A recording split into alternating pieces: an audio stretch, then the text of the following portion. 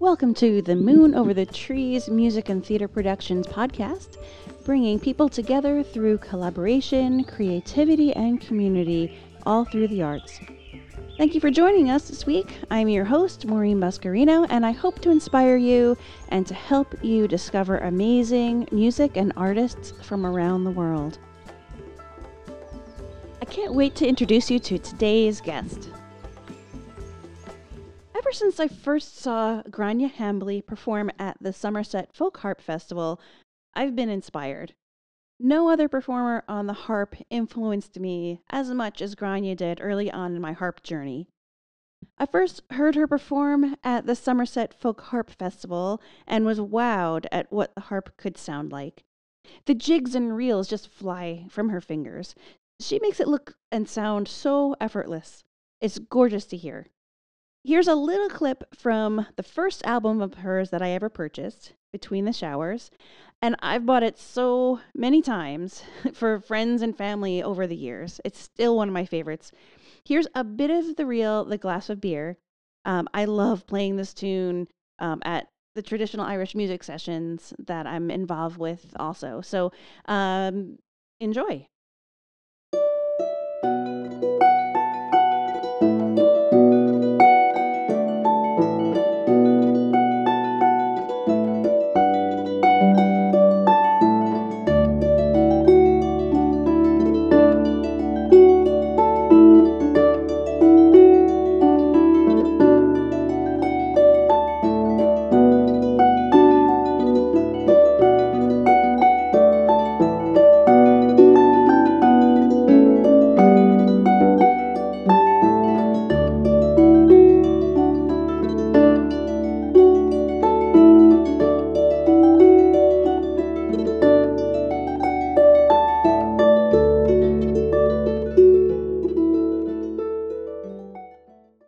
So, Grania, thank you so much for taking the time out to meet with me today. So, I just want you to know that this part of the podcast that I'm working on is focused really on the Somerset Folk Harp Festival. So, I'm interviewing people who have been at the festival for a while. So, I'd love to talk to you about your history with the festival and the whole community feel. And I have a few other questions related to it also. So yeah, if you just how did you get involved with the festival? So my first performance at Somerset was in 2002, and it was still in Somerset, New Jersey, and Jerry Cervantes was running the festival at the time, and Kathy was in her other role as stage manager at the time. So she's a very hard taskmaster as well. So I think I've been there every year, or I think most years anyway, since then. So. True. Yeah, we're coming up on the 20th anniversary. So, yeah, I remember seeing you when you were at the festival and when it was in Somerset, New Jersey, too. So, yeah. So, Kathy wanted me to ask you if you could comment on being able to leverage social media and video conferencing to bridge the miles to be all over the world and in particular at Somerset. Well, so I'm useless at social media and all that kind of thing. So I've been trying to get better at it now at the moment, since it's kind of our only way really of communicating with people. And, you know, in place of actual live concerts, we've been kind of trying to do some online concerts and so on. And it's kind of a learning curve for me, because I usually have been sort of a little bit lazy about that side of things, but I think it's fantastic that we have the technology now, that we are able to do so much. Like, I've moved all my teaching online, and I think Facebook and all those type of things is just such a great way to be able to keep in touch with people. And so many people are doing like little live performances and so on. So it's great that when we're going to be able to have Somerset online. I mean, I think I never imagined actually doing that, but at the same time, I think it's going to be fantastic. So it's great that we have all the technology and everything there nowadays to make that possible. Do you want to learn some new traditional Irish and Scottish tunes from the comfort of your home? Well, this year, the Harper's Escape is moving to Somerset Online and will be conducted live via Zoom and recorded so that after the escape, you'll be able to refer back to the video versions of the workshops until December 31st. I'll have links to this in the episode notes, but you'll get a chance to learn traditional Irish and Scottish tunes by ear from some of the most respected harp instructors from around the world. Grania Hambly will be one of them. So you'll be doing the Harper's Escape live interactively from Zoom this year. So how does that change the escape?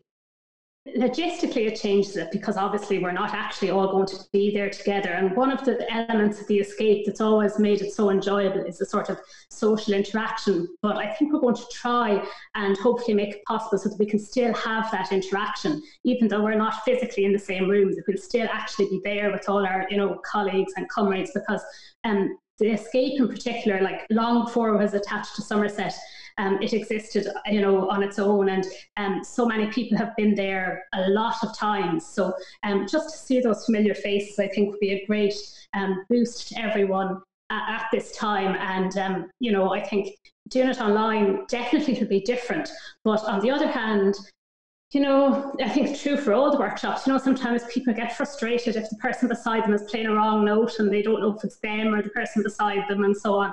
So I think at least you'll know, like, people will be able to hear the teacher probably better than normally, and they'll be able to, really focus in on what they're doing themselves. And then it's possible through Zoom and all these fantastic technologies to have the interaction so that people can, ask questions. I discovered through my own students, somebody kept putting on this little blue sign to raise their hand, which I had no idea how to do that. And now I've discovered, how to turn it on and turn it off and so on, So there are a lot of ways that people can still have the same interaction. Well, not the same, but a different type of interaction that hopefully will be, certainly a good substitute. So I suppose the biggest challenge for us would be the Wi-Fi holding up, and myself and Billy can't be, stealing one another's Wi-Fi signals. So we've to change the scheduling a little bit, but hopefully it'll still have the same end result.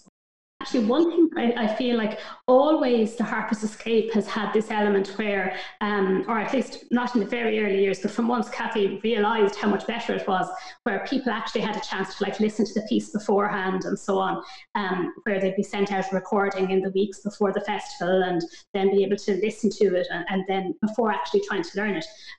But that didn't exist for the other workshops up until now. But I think that this new version where it's pre-recorded will make learning easier for everybody in all the workshops, because you won't be in the situation where you just turn up on the day and you're trying to learn a piece that you've never heard before. You'll have a chance to actually listen to it and then be familiar with it, which is certainly for learning by ear. That's the ideal scenario, is to listen to the tune lots of times first. So I think it's kind of, that'll be a positive in all the workshops. Oh, absolutely. And then that people can go to all the workshops that they've wanted to be going to, that so there's no conflict anymore. Because often I myself, I'd be like, oh, I really wish I could listen to such and such person's workshop, and they're on at the same time, or so exactly. I think that's probably one of the top complaints, which is a very good complaint to have over the years, of people is that, I want to get to so many more workshops and I just can't do it. So I think that this is a great opportunity for people to listen to every workshop. And it's funny, I was just thinking the other day, every time that the venue has changed to somewhere new, I always think beforehand, it just can't possibly be as good as, when I was in Somerset or when I was in the Hilton or whatever. And every time it's actually better. So I wouldn't be surprised at all if it's the same. It's not just going to be better, but certainly equally good and probably better in a different way, Oh, sure. And now that it's moved to the virtual world. And we could use this going forward when, we're back in, in the Sheridan too. So this will be just a nice addition to, the learning and sharing all this beautiful music. And so people can get to know all these artists, and yourself too, from, all around the world. So one of my favorite albums of yours is Between the Showers. It's one of those albums that I wind up buying for all my friends. So when they want to know what the harp music, Irish harp music is, and then they're always wowed by your playing and especially the dance tunes that you choose, and it's just so uplifting and so much energy and just beauty in how you play that, and your arrangements as well. So I know you've influenced so many harpists, Kathy included, I'm sure, and I know that they love your arrangements. So I guess I just wanted to maybe like talk to you about how you do your research on the tunes. Like when you're doing all your research, maybe with the Bunting collection or O'Carolan pieces. Like what inspires you, or why do you choose certain tunes over others? Or Yeah, it's kind of a mixture. Like at times, like certainly when I was preparing a CD or whatever, I would have gone through the Bunting collection. I'd just be searching through and playing the tunes, and sometimes I'd be drawn by a title, and then I'd play it, and I'd be like, "It's a great title, maybe not such a great tune." Or other times, I'd just see something that looked interesting and try it out.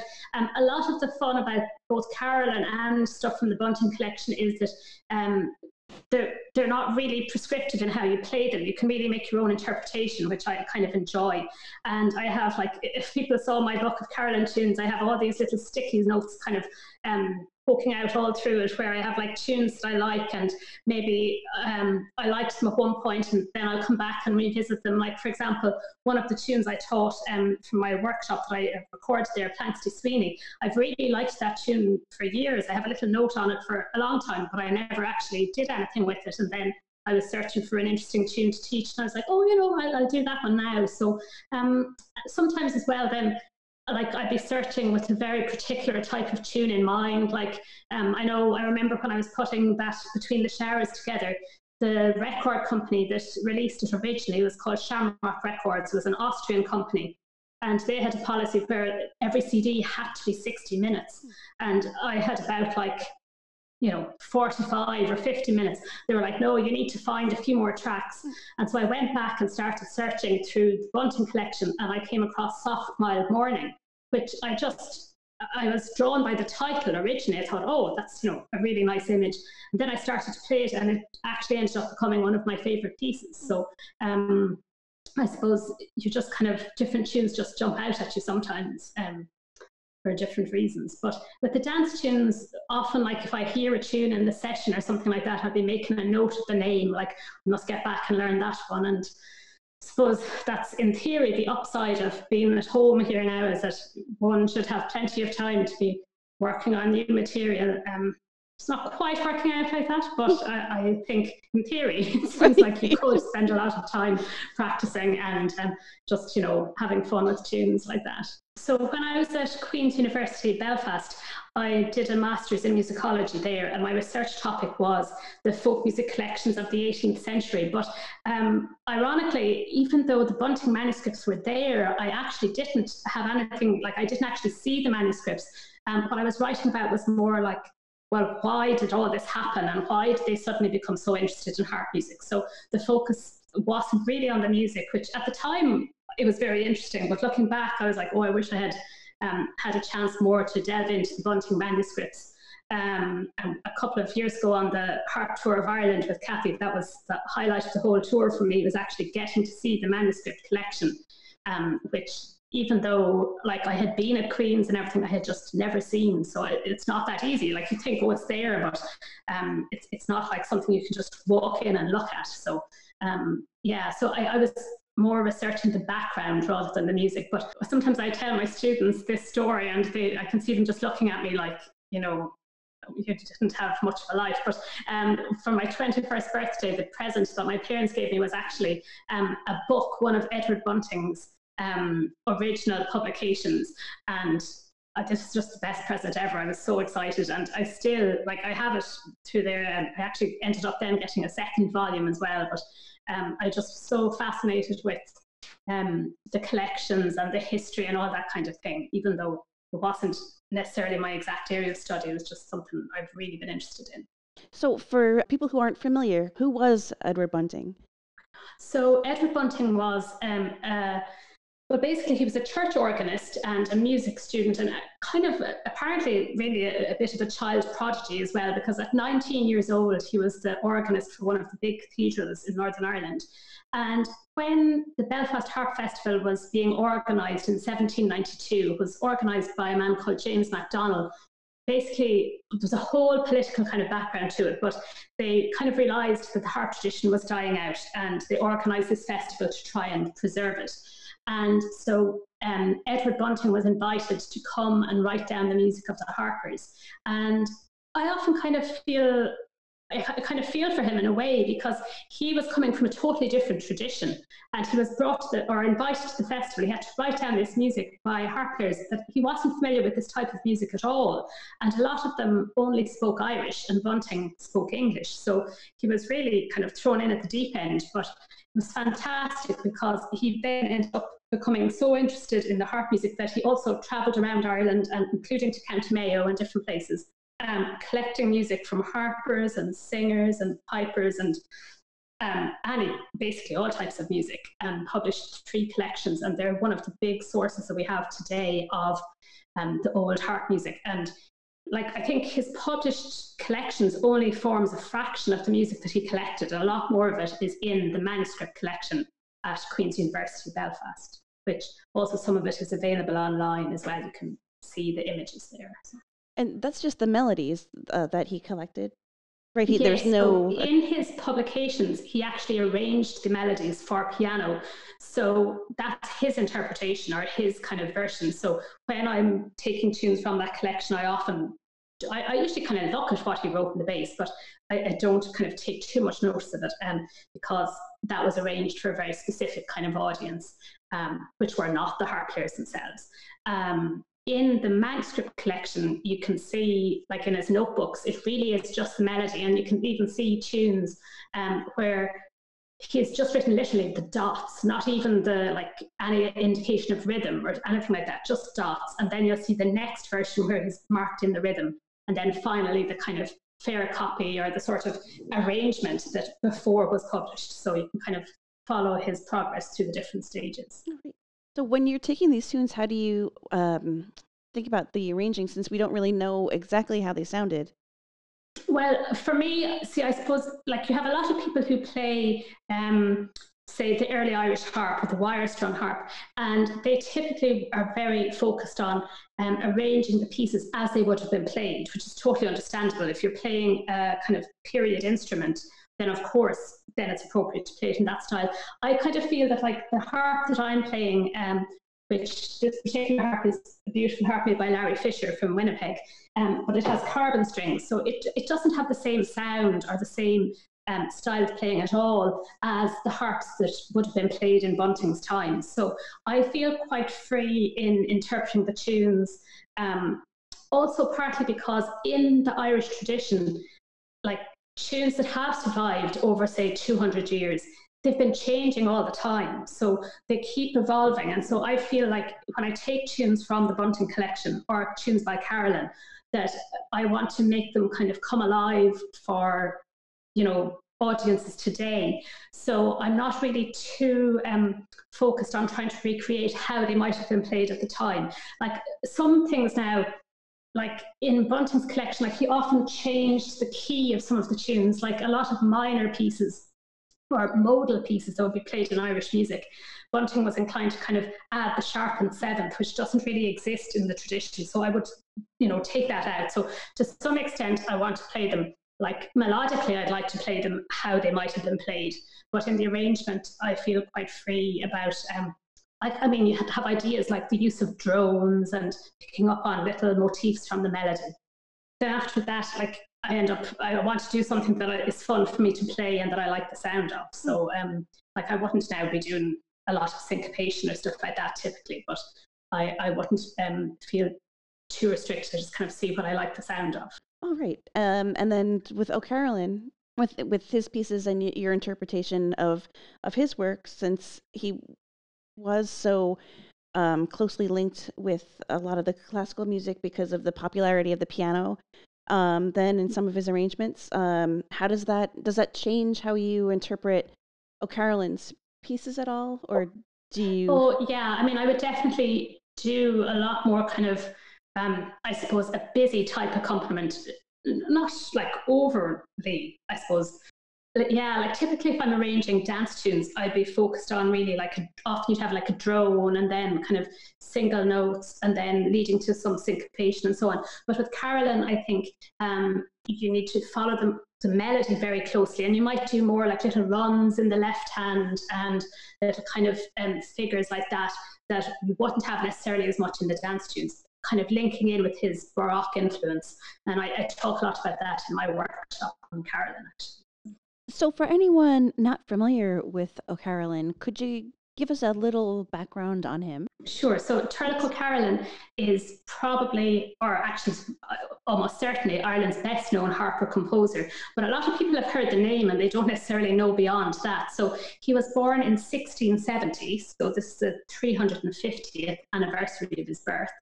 And when he was a teenager, he went blind because of smallpox.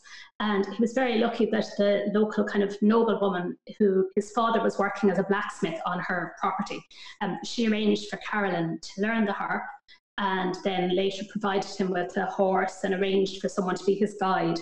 And he became like basically a wandering musician. And this was kind of a tradition at the time where harpers would travel around the country visiting the wealthy landlords. And in return for their hospitality, they would entertain them with music, teach the children of the house, and most importantly for us, especially with Carolan, they would often compose tunes in their honour.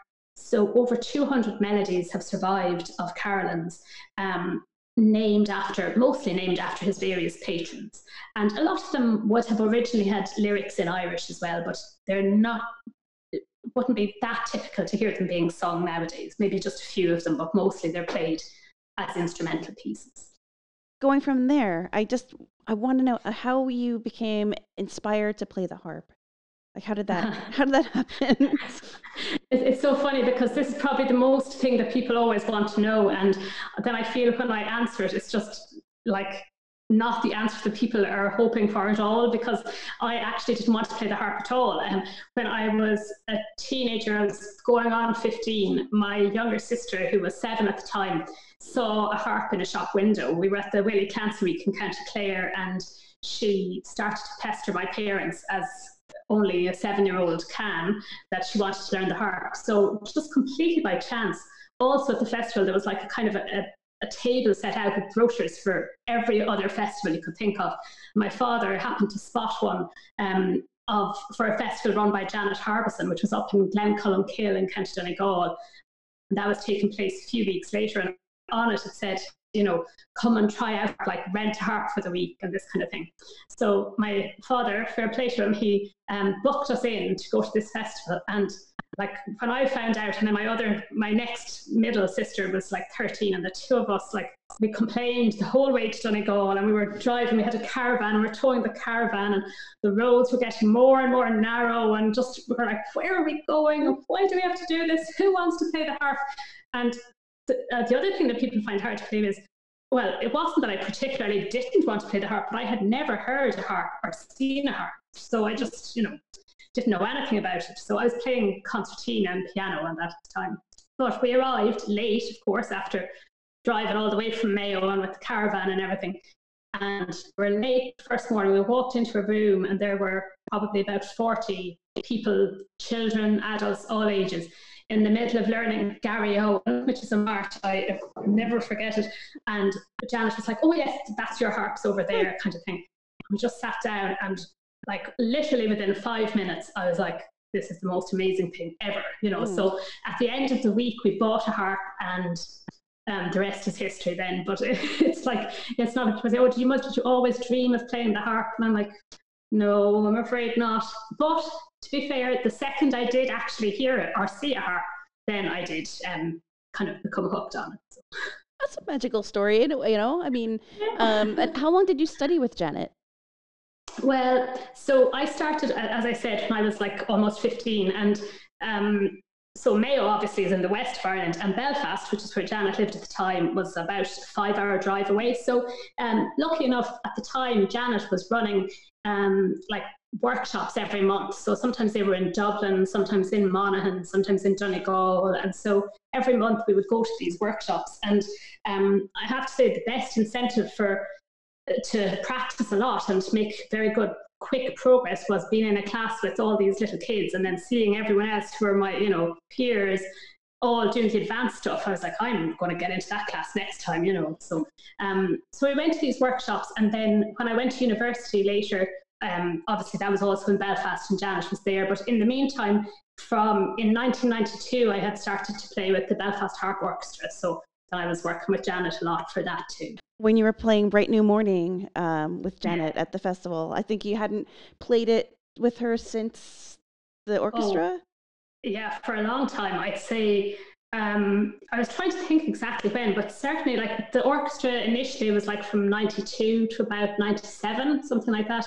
And then I had done a few tours with her since then, but even the last one of those would have been like probably, maybe 17 years ago or something like that. So it was kind of amazing. But funnily enough, I find that like pieces like that I played, so diligently for that span of time, like you don't actually forget them, even though you might have played them for a long time. It still comes back to you when you start playing, like your fingers just kind of remember it. So, but that was definitely the highlight of my festival last year, was to play those few tunes with Janet. It was fantastic.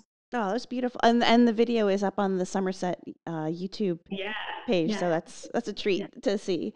Especially like the smiles on your faces and the excitement of the audience, and I could, hear people cheering at the end. It was just really nice. Yeah, it was great fun. So, I had a little chat with Rachel Hare yesterday, and she was talking about teaching on the Isle of Man. And she said that you used to be the tutor on the Isle of Man before she got there. And she said, right, yeah. There's a harp player on the island called Charles Gard, and he had asked me to teach there when I was living in Belfast. So I used to fly over to the island every 3 or 4 weeks and stay there and teach. And there were actually a great bunch of kids. It was like a full day of teaching on the island. It was great. But then once I left Belfast, I went down to Limerick for a year, and it was much, much harder to get to the Isle of Man from there. And then once I moved back to Mayo, it was just like, it became a whole other trek to try to get there. So then I wasn't able to continue on after a while. But it was a great experience, and it's kind of, I remember getting a tour once about all the sites where A Waking Ned Devine had been filmed and this kind of thing. And so when you're in Limerick, you were studying at the University of Limerick for your music education degree? Yeah, I was doing, it's called a grad dip in music education. So it's actually a qualification for teaching in like a secondary school or the equivalent of a high school. But I did it at the time. It was really interesting because I learned a lot about teaching in general, even though I have never really used that qualification directly since. I haven't gone into teaching in a school. But we learned so much about like how people learn and the different kind of learning modalities and this kind of stuff, which was very interesting. And I think it applies to any kind of teaching, whether it's harp or any instrument. You still know that there are like audio, or visual learners and kinesthetic learners and so on. And it I think it definitely helped me, even though that wasn't why I did the course originally, but it has definitely helped me in my harp teaching in general. So what do you think makes a good teacher, or how have you grown as a teacher, do you think? I think, well, it's very different. Like teaching in Ireland, a lot of the classes that you would teach, like all my private students here, they're all children. And children start, at much younger age. Like when I started at almost 15, I was, old by Irish standards. So teaching over here is very different to teaching, say, at festivals or workshops in the US, where it will be mostly adults and a lot of people who might have come to the harp as adults. So when I started going to America on tour initially, it was a very different thing because if you're teaching like kids or teenagers, they don't necessarily want explanations, or you kind of show them something and they'll just do it, and they don't necessarily care about the technique or how exactly should I do it. Whereas when I started to teach groups of adults, especially people who weren't used to learning by ear, I found I had to start thinking a lot more about, well, what exactly is happening here, and how to explain the structure of the tune and explain what I was doing in a very clear way. And I think I enjoy both kind of aspects of teaching, but it's often like when you're teaching groups of adults, they often really have detailed questions and stuff they want to know about. I love kind of helping people to gain confidence in learning by ear, because a lot of people say, I can't do it. And of course, everybody can do it, but it's not necessarily easy initially. It's like any skill, you have to kind of practice it and build on it, and also develop kind of strategies for doing that. So I really enjoy kind of talking about that kind of thing, and especially, where you come back to the same group, you know, on over the years of touring. You know, I might do a workshop somewhere and then come back another year or two later, and to see the progress, you know, in terms of not just playing, but also people's ability to learn and their confidence in learning is great, you know. So it's kind of, yeah, you have to just think about what you're doing. I think sometimes people can be very good players, but like if they find it, you know, often people have a problem that it mightn't have been your problem when you were learning that tune. So you have to kind of put yourself into their position and try to visualize it from a different angle. So it's kind of, it's interesting. I think you're always learning something new. Every time you teach a workshop, you learn something yourself, you know, to help you in the next kind of step of teaching. Yeah, absolutely. But yeah, so learning by ear is definitely something that people do get challenged with. And I know with Harper's Escape, you know, Kathy is very particular about not letting people see the music right away. So, because I think sometimes I, you know, you get stuck to the page and it's, you know, and then what's written on the page is not really how it's played or the feel of it that you want. So, but I definitely think that learning by ear is a definite plus for a lot of people. Well, definitely for Irish music, like the written notation of Irish music is only kind of an outline or a guide anyway, and it's never the kind of full performance. Even when I've done like books of arrangements myself, it's still only like, you know, you could do it this way, you could do it that way. It's like one example of what you could do. So I think obviously it depends on, like, I played classical music on piano for many years, and you know, you can't like, you have to play what's on the page. You can't just decide, you know, to really like that chord there, I'll just add in my own. So it is a totally different mindset. And sometimes if people come from that classical background, they kind of panic when they're faced with all this freedom that you have in Irish music of learning by ear. I know I can see sometimes I'm doing a workshop and I say, oh, you could do it this way. And I say, oh, and you could do it this way. And I can just see people going like, just tell me what to do, you know. So I think you have to get the balance between like telling people what to do so they have a piece that they can play at the end of the workshop, but then also kind of giving them ideas so that they realize, well, that's just one way of doing it. And hopefully, like what you're aiming for is really that you can just make up your own arrangements and so on. But that can be a long road. Like I still vividly remember the first tune I kind of sat down and arranged the whole thing by myself. It was a hornpipe, the Taylor's Twist. Actually, it's on that Between the Showers that you mentioned earlier. Like, I am not joking. It took me, well, a long time, like over a month. And I kind of keep coming back to it and I'd still be like, oh, I don't like this. This is rubbish. And I think a lot of people's problem too, like looking back, I'm not sure that the arrangement changed that much over the course of the month or 6 weeks, but people often come to me and they say, oh, help me to make a more interesting arrangement. But actually, there's nothing wrong with the arrangement they had in the first place. If I had told them to do that exact thing, they'd probably think, oh, this is great. But just people don't always have the confidence if they've done it themselves. So it's like trying to, you know, get that balance. Also, all of us are like, say we'd have particular patterns that we might use a lot in our arrangements. So I think all of us have to at some point say, okay, just push yourself and say, I'm going to do something different here for myself. But it's an interesting thing to kind of just get different ideas. And sometimes learning other people's arrangements is great for that, because it can give you ideas that you might not have thought of yourself. True. Yeah, that is, because I know a lot of people are like, well, how does Grania play it? Like, I don't want to like how Grania plays. I want to, you know, and like come up with something different. And like you said, it's, you know, it's that whole challenge. But that's the nice thing of working with different teachers. So, you know, I've learned from, you know, everyone I've worked, so like Kathy's arrangements and your arrangements, and, you know, and Maeve, you know, Gilchrist and her arrangements, and total different approaches to, you know, to thinking about the music, which is amazing. But like you said, you have to give yourself permission to experiment with your arrangements. Yeah, when I was about maybe 18 or 19, I won a prize of some flights to Germany.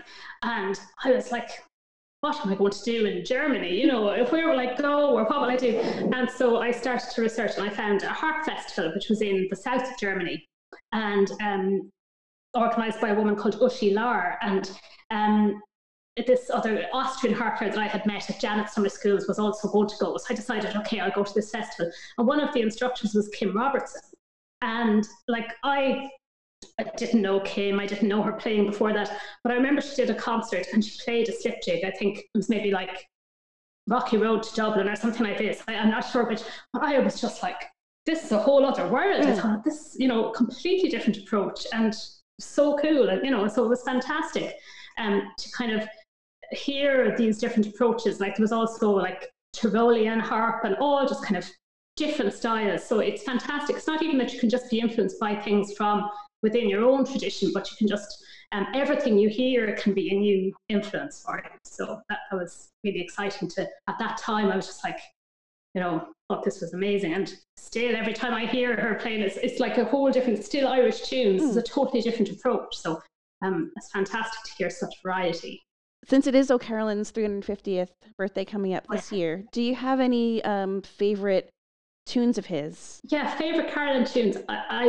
There's so many that I really like, but I think there's definitely some that are kind of the standards that everybody in Ireland knows and people should know, like Eleanor Plunkett, for example, Fanny Power, Planxty Irwin. There's always an argument whether people should play it in D or in G, at least at sessions over here anyway. So I know Kathy has all of these on the Carolyn Marathon list, so you can check what key she's put on there. She Beag She Mór, that was the first tune that Carolyn composed, or that's the story anyway. Carolyn's Concerto obviously is very, very famous. It's a lot more difficult than those other pieces I remembered. It's a lot more difficult than those other pieces I mentioned. But yeah, there's just so many of them. And I think one of the really fun things when we were doing the Carolyn Marathon or at some of those festivals where we have that kind of Carolyn session is like, even though I have, like everybody has their kind of set group of Carolyn tunes that they play, but there's so many more, like, and somebody else will suggest one. And, so if you check out that list there on the website, that'll definitely be a good place to start with all the kind of greatest hits. Excellent. Thank you. So where can people find you if they want to, find out more about you and get your music and... So I have a website, which is graniahambly.com, and I have my music books and CDs are available there. There are also more kind of individual pieces which are available to download on Harp Column Music. So there's some tunes there that are just like one piece rather than the whole book. Myself and Billy Jackson, we have just recently finally set up a Facebook page between us so that we have some way to kind of contact people. All this kind of online stuff is just, it's very time consuming, but kind of has to be done. So but basically through the website, through Kathy's website, also harpagency.com, you can find us on any of those places. So yeah, we have a couple of interesting things coming up as well. We're hoping to do this summer, apart from Somerset Online, or as well as Somerset Online. Myself and Billy are going to be doing an online concert. That's on the 23rd of May. So you can there'll be information on that on our website as well and on Facebook. And also we're in the process of organising some online harp camps or summer schools so that people who would like to have their own kind of tailor-made harp camp online can contact us about that, and we'll try and customize it to fit people's, what they're interested in learning and what times suit and everything like that. I'm also planning to do one for advanced players and then another one for adults, kind of mixed levels. We'll hopefully incorporate some Irish and Scottish tunes into that one. So we have there'll be a good option, a good variety of things for people to choose from. So hopefully you can stay tuned, and I'll be getting that all up on the website soon. That's a fantastic idea. I'm sure you'll get a lot of people who will love just having that, more intimate kind of classes with you and, being able to meet with you from all over the world. I think that's just an amazing idea. That's wonderful.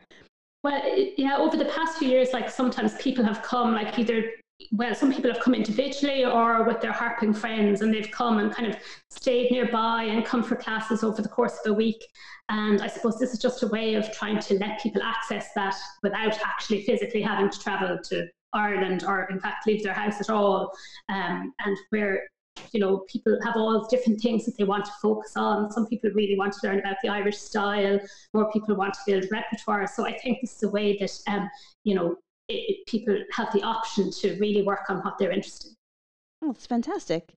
So thank you so much for taking the time out to talk with me today. Like, I really, really appreciate you doing this. No and problem. It looks like it's a beautiful day where you are. And I'm look forward to seeing you in the future, but I definitely look forward to everything that you're going to be doing for Somerset and your harp camp and everything. So thank you so much.